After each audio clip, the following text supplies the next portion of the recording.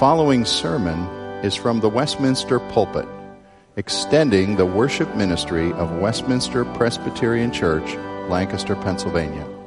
We are a local congregation of the Presbyterian Church in America. Please contact us for permission before reproducing this message in any format.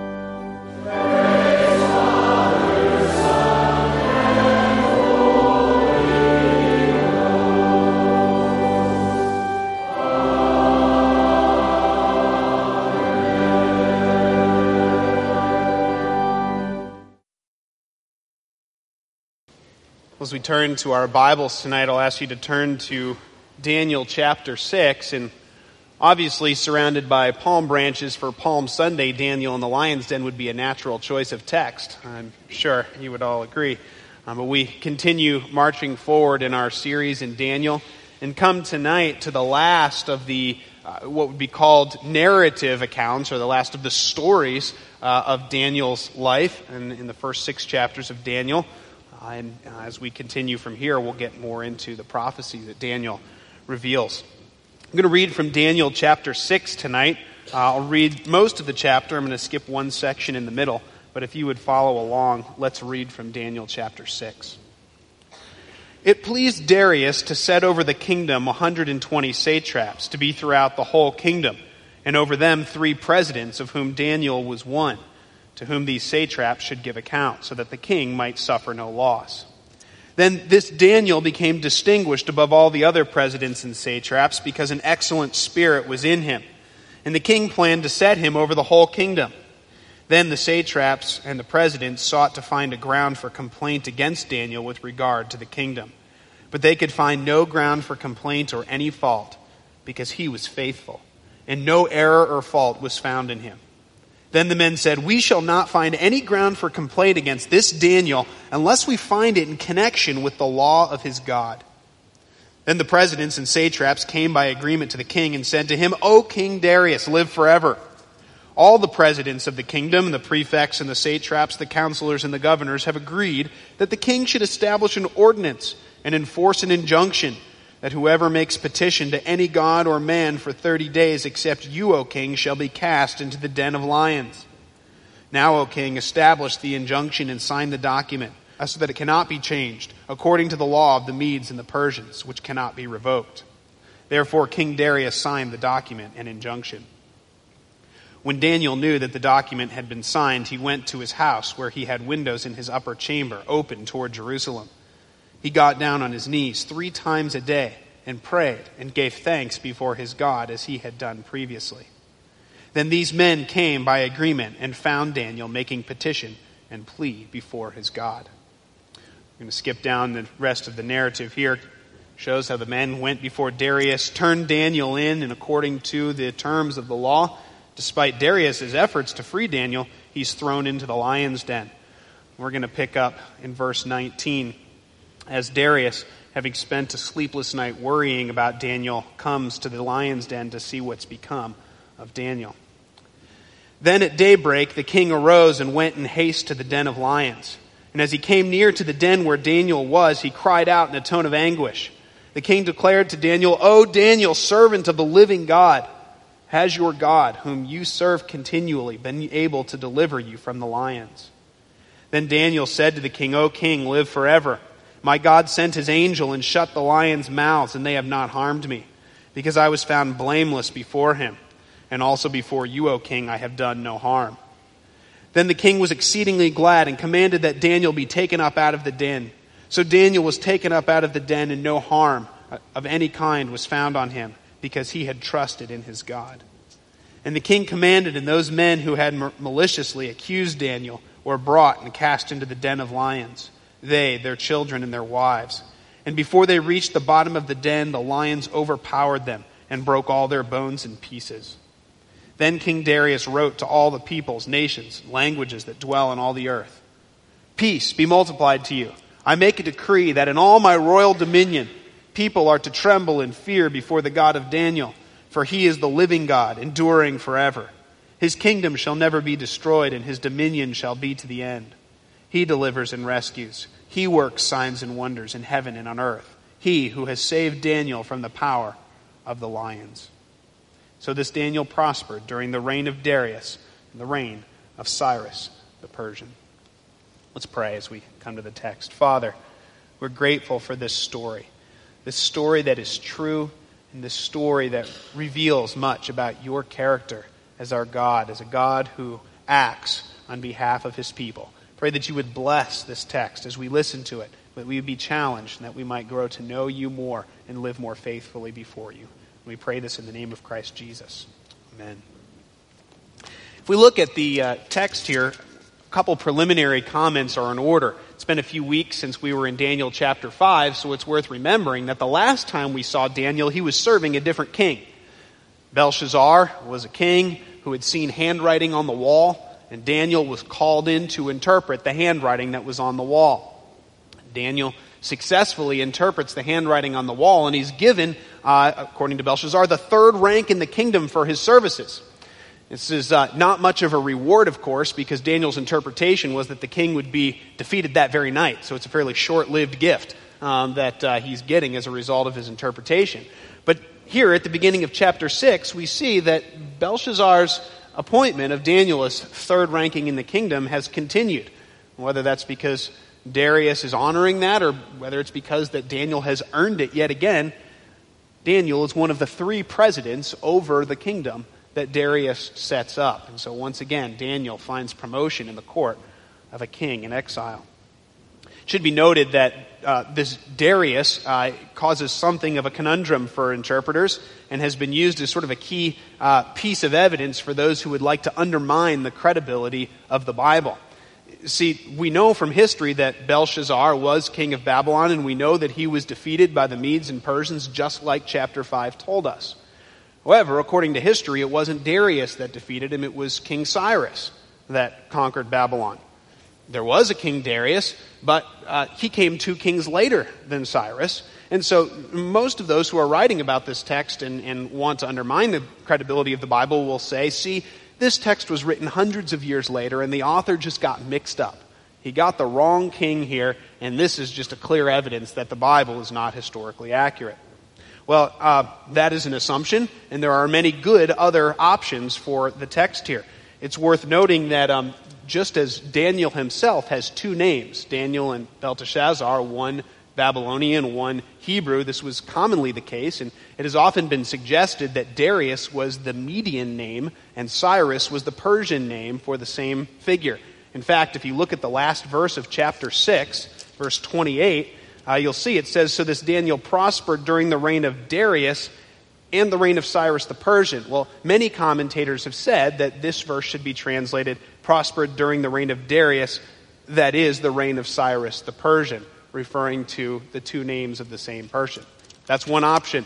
It is also possible that Darius was the name of a Babylonian who was set over, a Persian who was set over Babylon, while Cyrus was off taking care of his other business.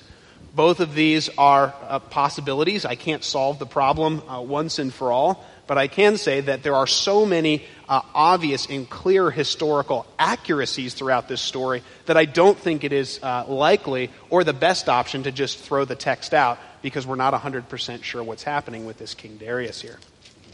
Well, with those preliminary comments, I want to look at the story itself, and I want to look at the story here in light of 4 key points that come out through this narrative. And as we start looking at the story unfold here, the first thing that I want to look at is that Daniel is a man who perseveres. Daniel perseveres in his faithfulness to his God. If you look at a historical timeline here, and we don't have one exactly in the text, but historically we know by the time Cyrus conquers Babylon, or Cyrus comes to the throne, Darius here, Daniel has been in exile for 65 years. Daniel has been in exile for 65 years, serving under foreign kings. This is at least the 3rd foreign king that Daniel has now served under in these 65 years of exile. And we don't know exactly how old Daniel was when he was taken into exile, but he has to be around 80 years old here, as he is being not only given this position of honor, but now going through this trial that he's facing here. What a testimony to Daniel's faithfulness, that after living for somewhere in the neighborhood of 80 years, 65 of them in exile for 3 foreign kings, we're told that not a single error or fault was found in this man. This is a man who serves faithfully. But think about Daniel for a second. I don't know about you, but my reaction to this would be, hey, I'm 80 years old. I've served faithfully for 65 years. It's time for me to retire. Time for me to relax a little bit after 65 years of faithful service for these foreign kings. And yet here is Daniel, not only continuing to serve, but about to face the most difficult trial in many ways of his life. Here's a man who was been found faithful in the food that the Babylonians wanted to give him in chapter 1, or the education that he was put through in chapter 1. Here's a man who has interpreted dreams, who has interpreted handwriting on the wall, who has foretold destruction to kings, possibly at the cost of his own head, who has been faithful time after time, chapter after chapter, and here Daniel's called to be faithful yet again. And I think this is such a telling admonition to us early on in our text. I know that I have often had the mindset, and I'm sure some of you have as well, where we think that if we can just get beyond this next hurdle, things will be free and clear. And if I can just make it through college, things will be good after that. Or if I can just keep my cool through parenting, everything will be good after that. Or if I can just get out of the workplace and the frustrations and the conflict of that, then I'll be free and clear. And I think what Daniel calls us to is the reminder that temptation and trial, the need to be faithful to God, is not something that exists for a period of our life. It is a call to be faithful to the end. Daniel is found faithful. Daniel is found faithful with no error or fault, clear to the end. I couldn't help but think, this is a quote that many of you will have heard. It's frequently quoted. But I couldn't help but think of the runner Eric Liddell, who you will know ran in the Olympics, won gold for his country, Scotland, and won fame for himself by not running in the 100-meter dash as he was supposed to because it was held on Sunday, but ran the 400 meters instead, a race 4 times as long as what he was training for. And he was asked after the race, how was it that you were able to succeed in the 400-meter race? And Eric is said to have responded, the secret of my success over the 400 meters is that I run the first 200 meters as fast as I possibly can. Then I run the second 200 meters even faster with God's help. It's a great quote, but I think this describes well Daniel's faithfulness here. You can imagine the trials he faced as a young man in exile, and he ran hard for his God. And here he is at 80 years old, after 65 years in exile, with God's help, running even faster in the face of trial. Daniel's life is one that fills this role that the Bible calls a great cloud of witnesses. Daniel is one of these great cloud of men who were faithful and who call us to be faithful to our God as well. So right at the beginning of our text, we're brought face to face with a man who has been faithful, a man who has persevered through trial, through exile, and the final analysis of those around him is that there is no dirt that can be dug up against him over 65 years of public service. Can you imagine? No dirt. And so the final saying of the men who oppose him is, if we're going to find something against this guy, it is going to have to be in relation to his obedience to the law of God. The only way to trip Daniel up is to somehow turn his faithfulness into unfaithfulness. This is the only way to catch a man who has been so perseverant in the service of his God.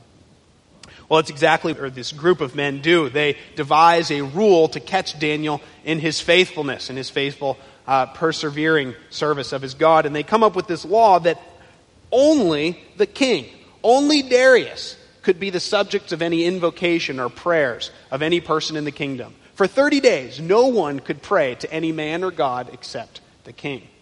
Now, this is somewhat of an unusual law. One would think, if Darius is going to be the only God in the kingdom, why is he limiting it to 30 days? I'll be God for 30 days and then just kind of step down for this role after that.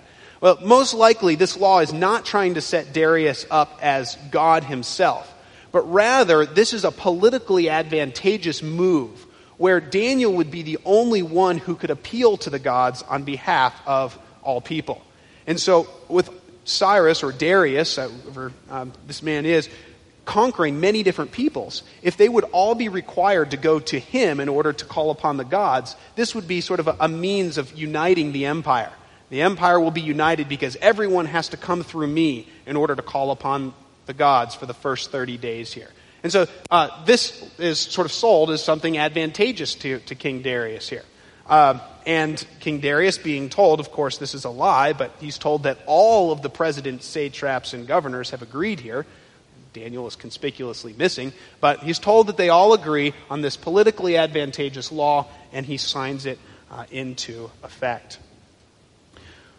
Well, Daniel, being the persevering man that he is sets up the second thing I want us to see about Daniel. Not only does he persevere in his faithfulness to God, but in verses 10 and 11 we see that Daniel prays to his God. Now, one specific example of his faithfulness is his prayer. And we see that when Daniel knows that the document has been signed, he went to his house where he had windows open towards Jerusalem and he prays.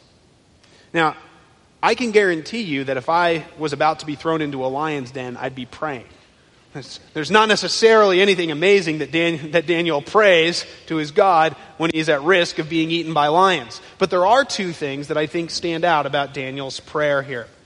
Two things that I want us to see from the text. First of all, we're told in verse 10 that he got down on his knees 3 times a day and prayed and gave thanks before his God as he had done previously. Like I said, if I was about to be thrown into a lion's den, I'd be praying. But the question is, would I need to step up my habit of prayer in order to be praying to my God? In other words, Daniel here has a continuous habit of prayer. He has already been praying faithfully. He has already developed a habit of prayer, a lifestyle of prayer, a 3 times a day prayer where he is constantly going before his God, so that when Daniel is placed in a moment of danger, when Daniel's placed in a place where his life is at stake, he doesn't need to change his prayer habits. He is already praying. He is already faithful in prayer. He is already used to coming before his God, bringing his petitions before God, his pleas before God, his thanks before God. See, Daniel has established a pattern of prayer that enables him to meet this situation coming before his God. I'm not sure about you, but I feel like my efforts at prayer often fall to friction, the friction of life. You remember from studying science, the force of friction. Friction is that force that whenever anything is moving, friction slows it down. You go to kick a soccer ball through the grass, and the friction of the grass slows it down. I feel like life is a friction on my patterns of prayer. I may have bursts of energy where I commit, I'm going to pray. I'm going to be faithful in prayer. And then the busyness of life and the distraction of life begins to slow down and halt my pattern of prayer where it becomes less faithful. Daniel has established a pattern and a habit of prayer where he is not succumbing to the frictions of life, but enable him to meet this challenge with a faithful habit of prayer. May we develop a faithful habit of prayer that enable us to meet the challenges that come before us. Daniel's habit of prayer is that he continues this habit when prayer is the very thing that is going to get him into trouble. One commentator puts it this way. He says, what's remarkable in Daniel's behavior is not so much that his crisis drove him to his knees, but rather that the crisis didn't break his regular routine of prayer. He didn't hide himself away in an inner room to pray in hopes of remaining undiscovered. When prayer becomes fashionable, praying in secret is a good thing. When prayer is prohibited, praying in private may become an act of cowardice. Interesting comments on the text here. I can imagine what my response would be. I can see this decree coming out saying no man can pray to his God. And I can imagine myself sort of smugly saying, well, sure, that's fine, but see if they can catch me praying in my head. See if they can catch me if I, sign decrees for Darius and am praying in my head all the time. Sure, I'll pray to my God. You can't catch me. But of course, what Daniel's doing here is maintaining a prayer that is honoring his God in the public presence of those around him. See, if Daniel were to take the move that I think that I might want to make in order to keep myself secure while being faithful, Daniel would actually be showing the people around him that his God was not as important as remaining secure.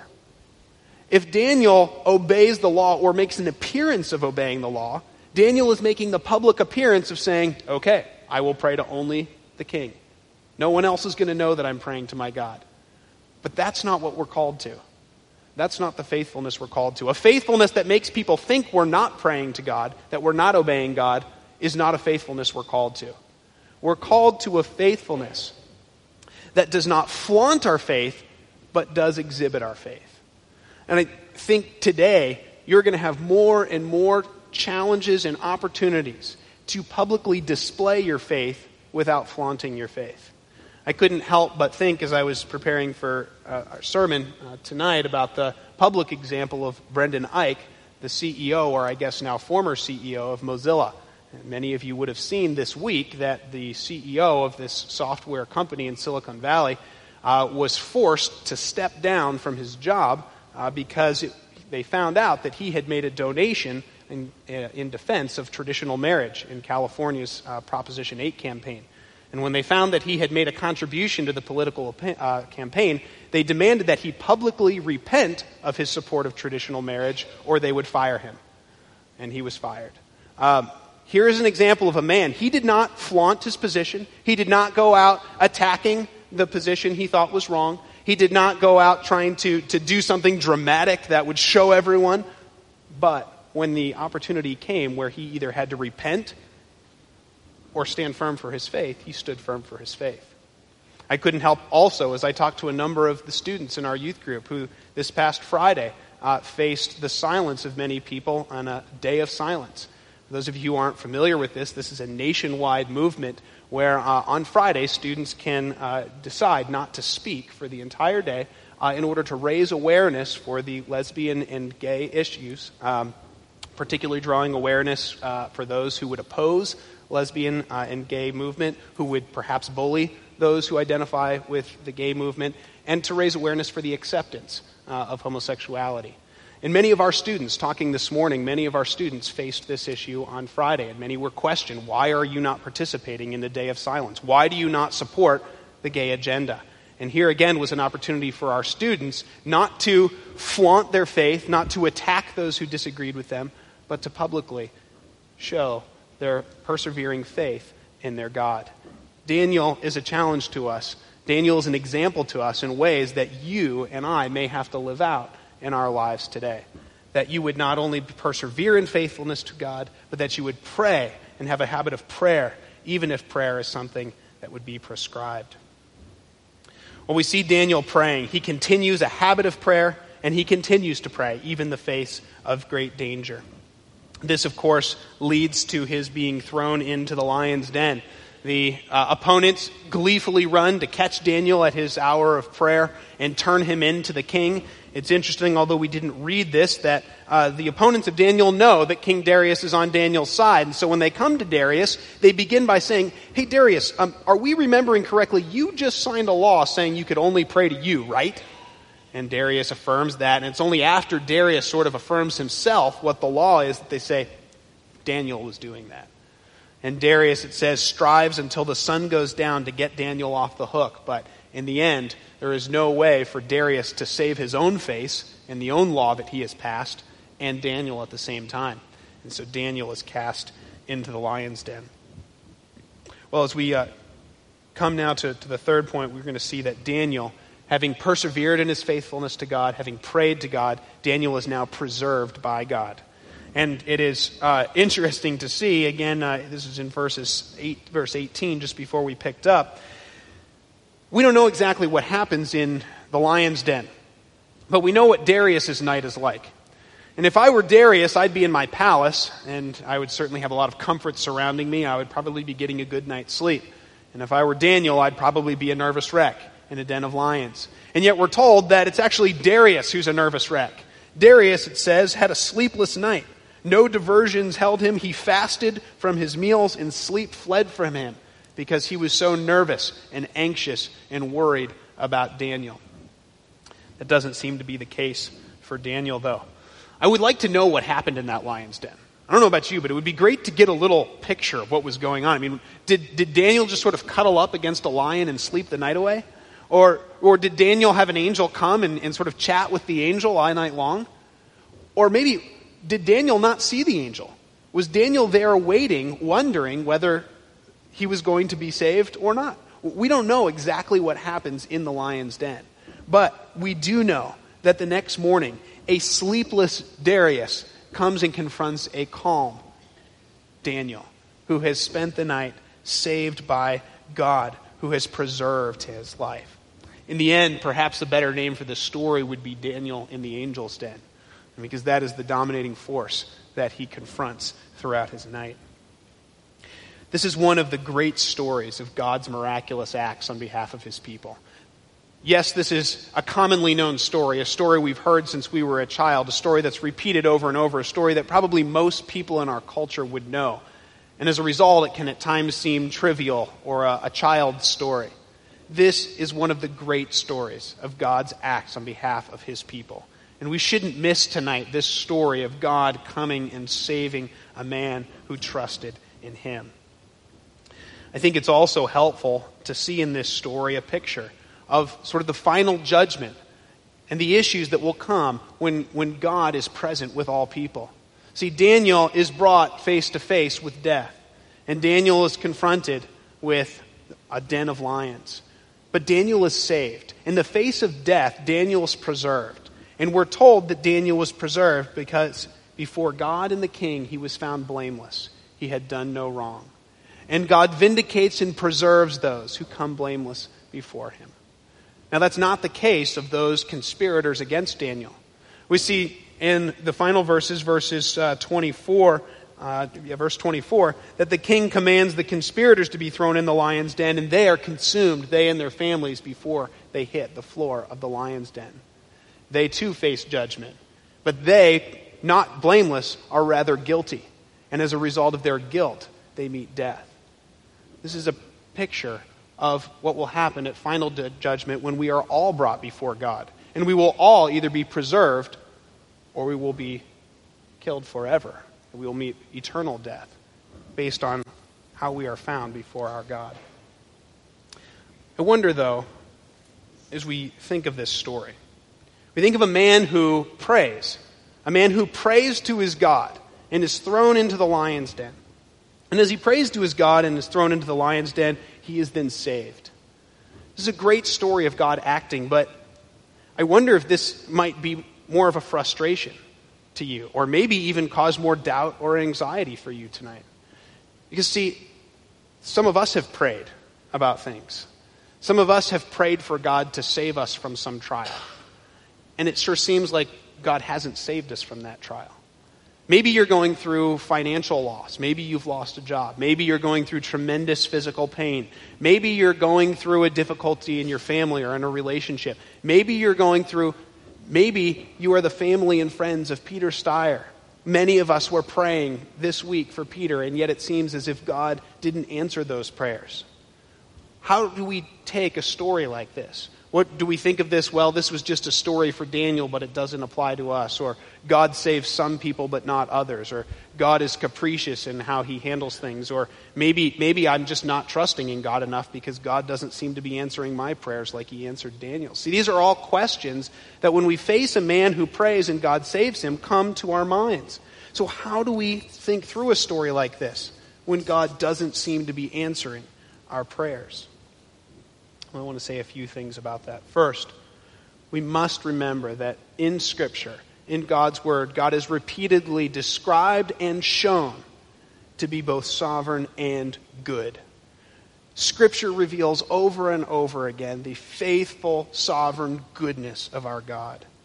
And if we trust the character of God as he has revealed himself to us, we can trust that he is working out all events in a masterful story of good, of glory, and redemption, even if we have no idea how the events around us could possibly be fitting into a story of hope and good and redemption. We can't see it, but God is working it out. And story after story in the text of Scripture could show men who had no idea how things were working out and seemed to be the worst case in the world. You're Joseph in prison. You're Joseph being falsely accused. You're David being trapped in a cave. Where are God's promises? And God is working the story out for good. But secondly, I want you to notice something very clear about the text tonight. Because Daniel prayed, but it sure didn't look from Daniel's perspective like he was being saved, at least at first. Daniel prays, he brings his plea before God, and what happens? He's caught. Daniel prays and brings his plea before God, and what happens? He's thrown in the lion's den. See, our prayer does not mean that we will be saved immediately from the thing that we think we may need to be saved from. And if we think about this in the ultimate sense, if we think about this as a picture of God's ultimate judgment, then this picture will be true of all of God's people. Because in an ultimate sense, this is exactly the proper perspective. If we place our hope and trust in God, and if we persevere in faithfulness to God, and if we pray out of trust in God, we will be preserved on the final day. This ultimately is the right picture. This ultimately is the picture for every person who puts their faith and their trust in God. All those who come in faith and trust in God will be preserved. The details in the middle are up in the air. We don't know what those details will be, but the final end is not up in the air. And so as you pray and as I pray, whatever your circumstances are, we need to trust God who is working all things out for redemption, for glory, for His glory, for our hope. And ultimately that will be true of all those who call in faith and trust upon our God. This is miraculous, that you and that I, calling upon our God, should be saved. That God should act on our behalf is the great fact of life. And that great fact should lead us to burst forth in exultant praise of our God, because our God is not a distant God. God is not a name that we call upon or a name from distant past. Our God is a living and active God. That's what Darius notes in our text. And that's the final point I want to look at tonight, when we see that as a result of Daniel's perseverance, his prayer, and Daniel being preserved, we see that God is praised. Here's King Darius, a pagan king who has no experience with the God of Israel, who says in verse 26, "Tremble before the God of Daniel." Why? Because He is a living God. A living God. That's the God we serve, a living and active God who saves His people, who acts on behalf of His people. We ought to be astounded at the work of this God. God is praised. Darius praises God for being a living God, an enduring God, a rescuing God, a delivering God, a wonder-working God, a saving God. These are all the truths about the character of our God that come from this text, and that is where the hope of this text lies. For all that we've seen about Daniel, it is this concluding truths about God that ground this text. A living God, a saving God, a wonder-working God, an amazing God. When it comes to the end, we're called to persevere, to pray, to wait for God to preserve you, and then to watch God be praised as He does that for the glory of His name. I do want to ask one last question of application as we think about the praising of God and as we think about this story. See, Daniel, when we talk about Daniel's faithfulness and his perseverance, it's easy to get a picture of Daniel as a perfect man. He's described as no fault being found in him, as being blameless, as being innocent, and a man in which there was no error. What's wrong with this guy? He's perfect. And we're told that God saved him because he was blameless in verse 22. And so one of the questions that is easy to ask here is, well, is this just a story of God saving some perfect guy? Is this just a story of God saying, there's a blameless man, I'll take him? Because if that's the case, I'm lunch for lions. And you're lunch for lions, because we're not perfect and people can find fault for us. So how do we understand this story as sinners coming before God? Well, ultimately, I want us to note that this text is not about being perfect. This text is about a man who rests upon, calls upon, and trusts upon his God.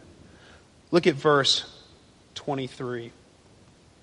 Verse 23, we're told that the king is glad and takes Daniel out of the lion's den. And it says, so Daniel was taken up out of the den, and no kind of harm was found on him. Why? Because he has trusted in his God. We're not trying to import some good Protestant theology by saying this is about faith and trust in God. That's what the text tells us. This is a man whose faith in God's promises were such that he would open his window on Jerusalem, knowing that God had promised that if anyone would pray, looking towards the city from exile, that God would restore the fortunes of his people. See, Daniel is praying out of trust in his God. It is trust and faith in the power and faithfulness of his God that grounds what Daniel is doing. It's a man who daily, who hourly, who 3 times a day turns his face and gazes upon the promises of God. The key question for you tonight is not, can you say I'm blameless? The key question tonight for you and for me is, are we daily, hourly, resting upon God, calling upon God, throwing ourselves upon God, saying, God, I don't know the details in the middle, but I know your promises and you're faithful, and that is the ground on which I stand. That's the final question for us tonight. It's this very trust in God that shapes Daniel's character as well. Because it's as Daniel trusts in his God, it's as Daniel comes into the presence of God that he is molded and formed into the character of God. It's this daily relationship with God that grounds his trust, but also that forms his character into a man who perseveres for his God. And of course, it's this daily pursuit and trust in God that ultimately, from the heart of each one of us, leads us to praise the living God, the saving God, who will rescue all of us from the lions we face, as he preserves us for the sake of his Son, Christ Jesus, who died to take our place, and who will rise, who has risen. We'll celebrate that this coming Sunday as the hope for all of us. So it is in that strength, and because you see him, that we can say, go and be faithful like Daniel. Let's pray. God, this text is a story of a man whose name is known around the world. In fact, to go out on a street and to say Daniel will probably lead someone to say, and the lion's den. And yet this story is not ultimately about Daniel and the lion's den. It's ultimately about you. It's ultimately about the living, saving, wonder-working God who preserves his people, who put their trust in him. That is a fact that can ground our lives no matter what we are facing. I pray that we would run to that God, that we would run to that vision of your character that you revealed for us in this story, and that we would rejoice in that we would be strengthened in that, and that would ground our call to be faithful and to persevere for the glory of your name. We pray this in the name of our Savior, Christ Jesus. Amen.